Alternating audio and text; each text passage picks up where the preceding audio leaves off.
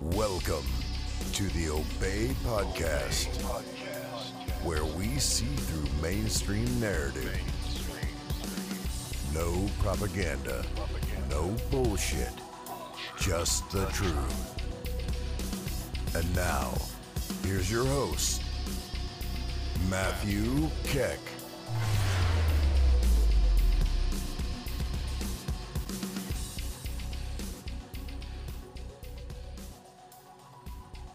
Hello, everybody, and thank you for tuning in to this episode of the Obey Podcast for September 5th.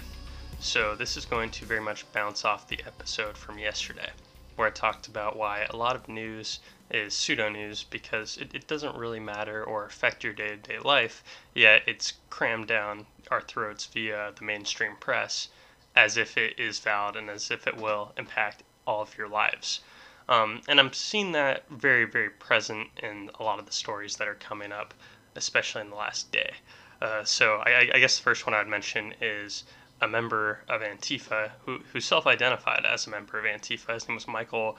I don't know if I'm pronouncing his last name right. I think it's Reinl.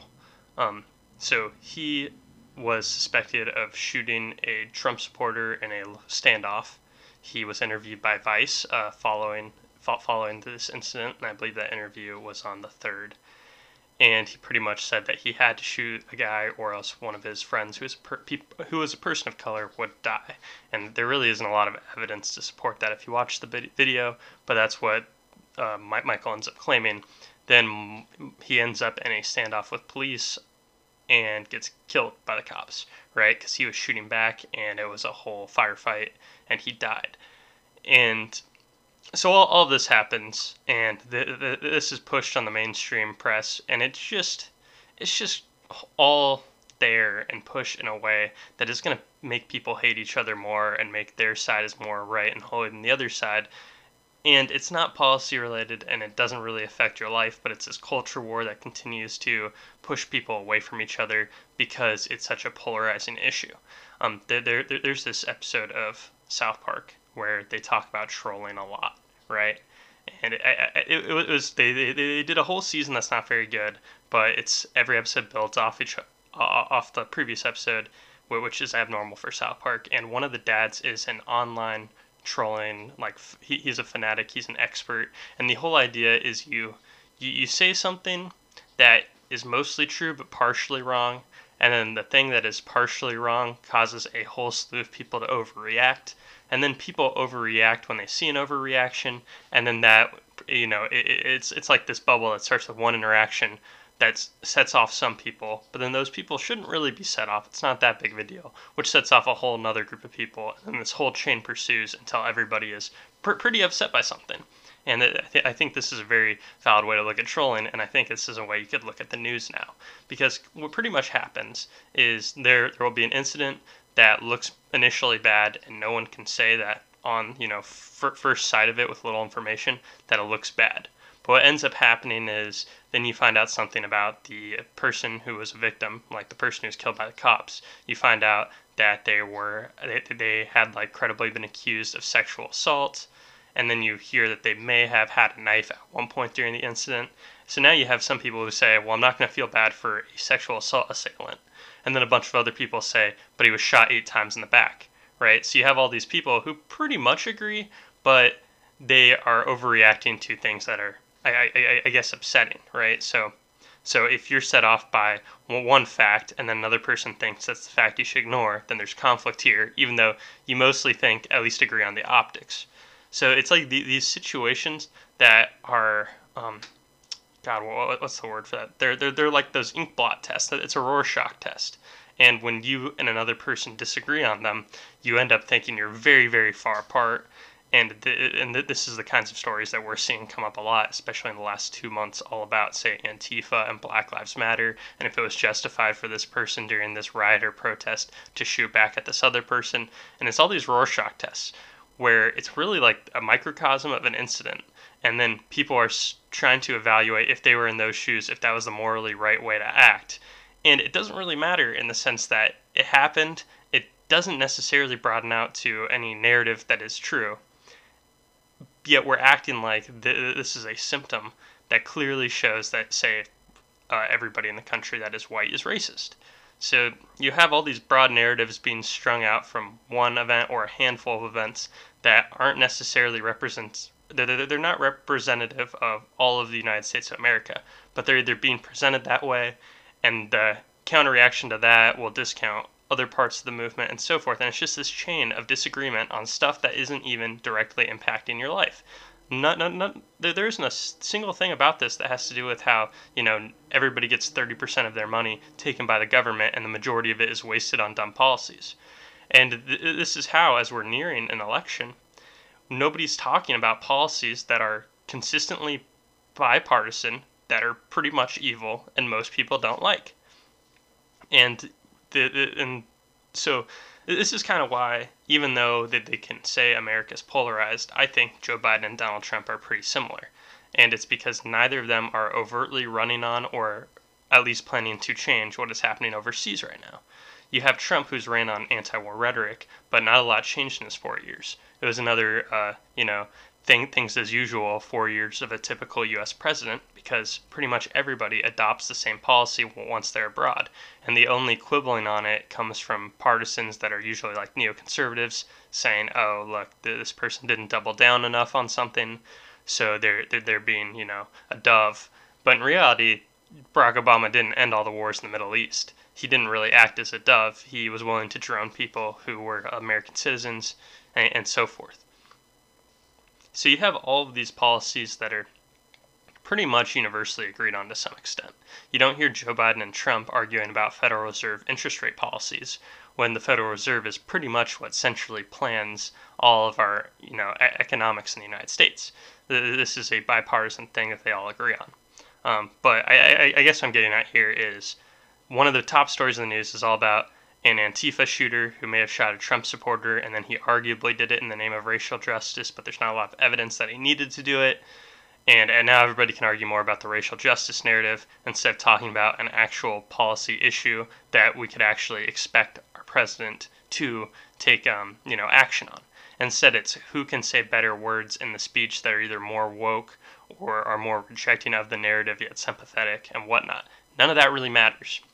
So that's everything about the Antifa shooter. And then you have more updates on Daniel Prude, who was the black man who a relative called the cops on because he was acting crazy and he was screaming. I think he was outside naked in the snow, and then the cops put a bag over his head, which this was early days of coronavirus back in March. The guy had said he had coronavirus, so they put a bag over his head that is supposed to be a type of bag that allows you to breathe, but it would keep the officers safe.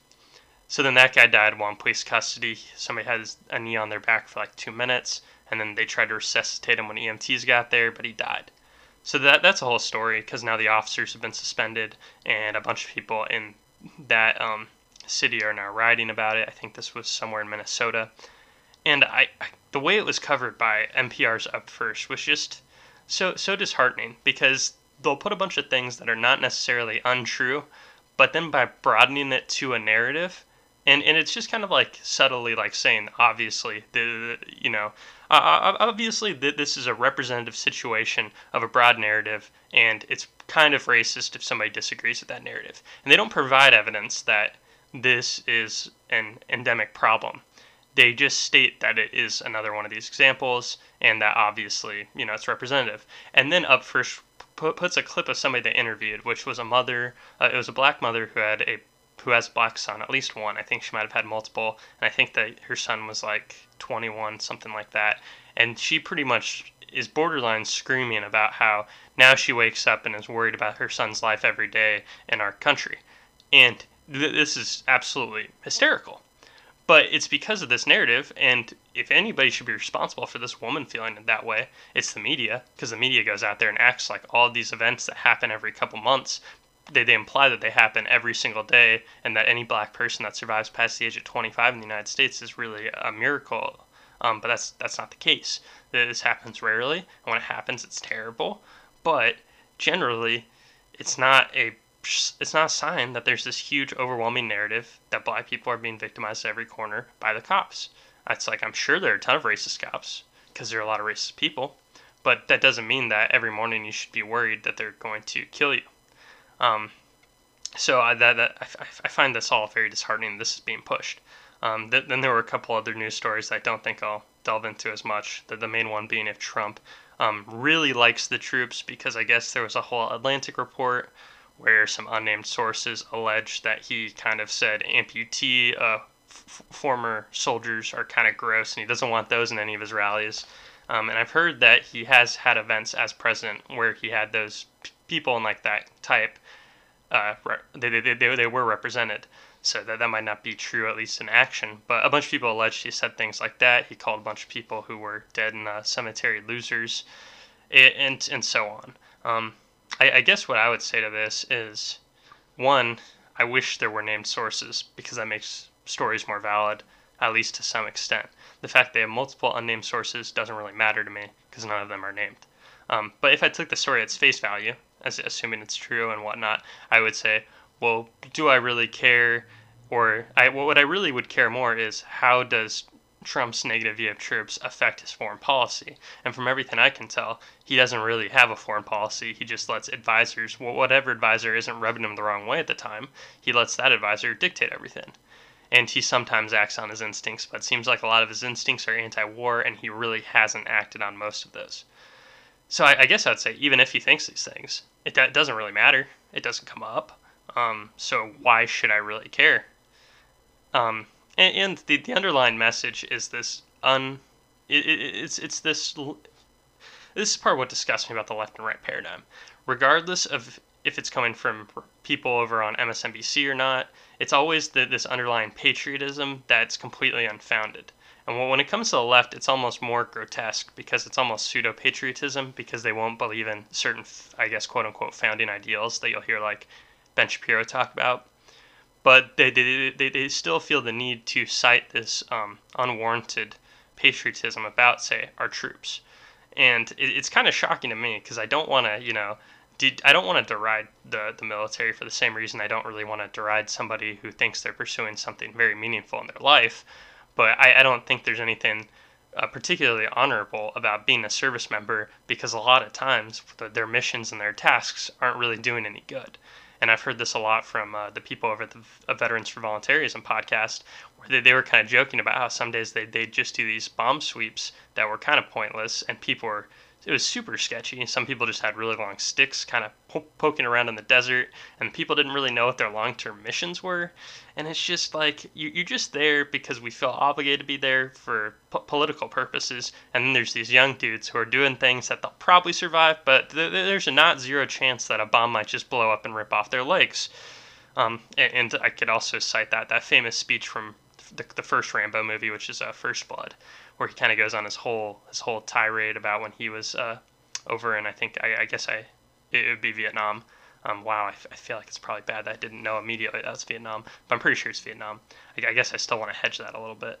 I have to assume it's Vietnam. Okay, aside from that, though, he's talking about him and his buddy were somewhere, and this is the big like monologue at the end of the movie, and a kid comes up with like a shoe shine box, asks them if they want a shoe shine, and then all of a sudden, before he knows it, an explosion happens. And he's holding his buddy in his arms, and his buddy was just telling him about how he wanted to go home and drive his Corvette, and he's holding his buddy, but he sees that his buddy's legs are like on the other half of the room, and his buddy's saying that he just wants to drive. And it's like this whole scene's happening. That's just this very impactful monologue. And the whole point, though, is Sylvester Stallone totally has PTSD from something that wasn't even that related to war, and why was he really over there? And then so I think you have to respect it, because even if they ended up there and it's all for political purposes, you don't want to tell them that they're a bad person for, I guess, getting put in this pointless trap.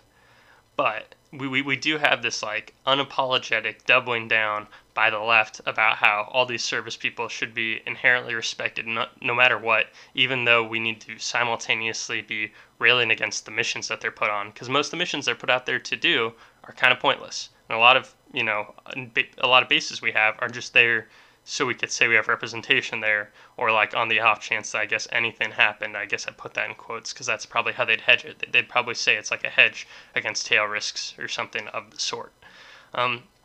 So yeah, that story rubbed me the wrong way though. So I guess to bring that whole together on the foreign policy front, even if Trump hates the troops, like, yeah, that'd be bad, but also it clearly doesn't affect his policy in any tangible way. It's character assassination, and it's not about policy at all, which just means it's kind of pointless to even waste our time and our brain space on. So those were all the top stories. I hate to say it. There wasn't even a substantive one that I see as like foreshadowing or setting the stage. That was pretty much it. Now, I did take the time to listen to something that I thought was like, I guess, the polar opposite of those stories I mentioned. And it was the World Economic Forecast podcast series called The Great Reset. I listened to 3 of the episodes. I didn't listen to the dialogue episode yet, but I've listened to the core 3. And it's one of those things that isn't covered in the media, but it's what I expect a version of that policy, the policymakers in our country are actually being presented at this time.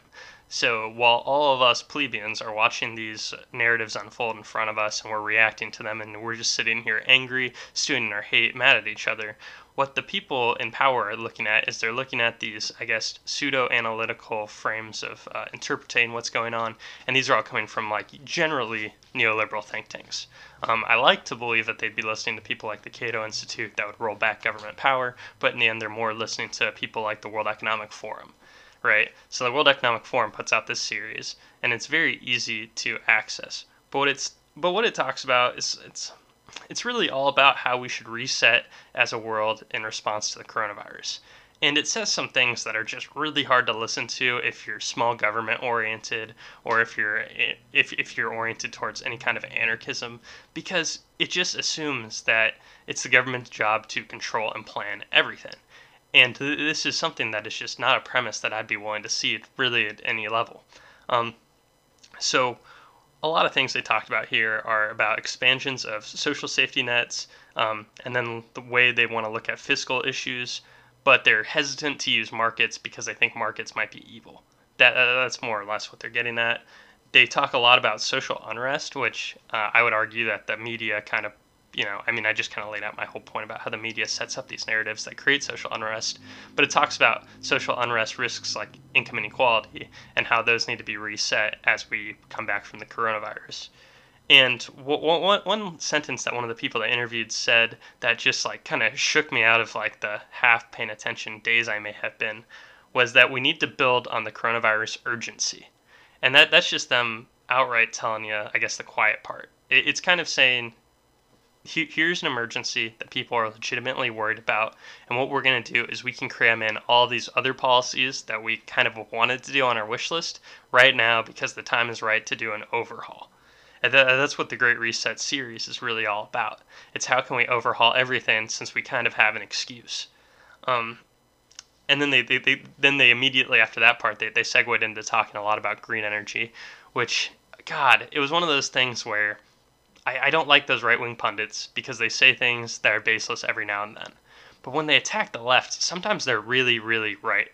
And the fact that that the World Economic Forum will bring on somebody who just says, hey, we have a moment of urgency that we need to capitalize on, and then immediately segues into green policy, and they talk about how, the U.S. has spent $2.7 trillion on stimulus since coronavirus. Well, if we did that much a year on environmental policy, we'd be able to turn things around. It just wears me down because it's every characterization of the right that might seem over the top, like coming to true form, and it's not even on the mainstream news. It's in the World Economic Forum, who are supposed to be like our betters that are PhDs with policies, right? These people are supposed to know what they're talking about. So I found that very concerning that even they're kind of trying to preach in the background that we need to be pushing this green policy right now. And a lot of what I just mentioned is only from the first episode that the WEF released under the Great Reset kind of category. But then they go on to kind of in general trash free market capitalism, and they talk a lot about greed. And I think they are trying to pin a lot of things that were failing before coronavirus on free market capitalism, which really shouldn't surprise anybody at this point. They think that we need to rebuild, and they don't think capitalism is the way to do that in any capacity. And all of this kind of ends up tying around to like this general corporatism and statism, where they want to redistribute it correctly, but then do things that are kind of market-based, but they don't really like how markets work. And all of that is just, you got to keep your eye on it, because if that gets snuck in when Joe Biden's president, I wouldn't really be that surprised. So that's kind of what I'm keeping my eye on. While that's not making the news, only those damn headlines that are just meant to make people angry. But all these other things are kind of flying under the radar, and that's why I keep my eye on things from like the World Economic Forum and the IMF and the Brookings Institute. And it's not because necessarily the people are evil, because these people might actually think that this is the way to go forward. But all of it's flying under the radar, and this is what people who are in like lobbyist groups for the left are going to cite, because they are authoritative to those types of people. That the right typically doesn't necessarily respond to the WEF in the same way. But these things are things that can slip into the bipartisan consensus really quick. I mean, I was talking about the CDC in the last episode and about how we really don't have property rights anymore. So I think this could very easily fall under a similar category of, well, even though we pretend to be free marketeers over on the right, maybe we do think that all these redistributive policies are necessary because income inequality is something that they are concerned about, because they might end up believing some of the myths that the World Economic Forum is happy to force. So I guess I'm going to keep my eye on that, and I'll let you know if I keep seeing that message preached out, or if I really want to break down why I think all of what they're saying is so wrong and harmful. I might do that in the future. And I did also I listened to this interview. It was of Paul McCauley. It was on Bloomberg's Odd Lots, and he talked a lot about capitalism and democracy and how these things interact. And Bloomberg gets a ton of listeners in that business community, and a lot of them are from like that neoliberal bend. So I think I might want to do a deep dive on that interview specifically, because he threw out a lot, and I think a lot of what he said can sound true to somebody just having a conversation. One-on-one, you're just kind of hearing him out. It could sound valid, but I think a lot of what he was saying was unfounded. There were a lot of like key assertions he made that were very concerning to me. So I kind of wanted to flesh out why some of the things that he's saying that might seem okay are really harmful in a lot of like the neoliberals and the business community and in the public-private like kind of overlay sector. So that's where you get like a lot of financial organizations that work near and dear with the Fed. All those people might have these ideas that are just false, and they might be harmful. And I might want to flesh those out more. So I might talk about that either in the next episode or in the upcoming episodes. So just keep your eye on out for that. So I hope you enjoyed this episode where I broke down some more garbage that the media is throwing at you and kind of dug a little bit into the World Economic Forum. I hope you enjoyed, and hopefully I'll see you guys next episode. If you enjoyed the episode, please leave a rating or review on your favorite podcatcher or share the podcast with a friend. You can find out more information about the Obey Podcast at anchor.fm/Obey Podcast or on Twitter at The Obey Podcast. Until next time.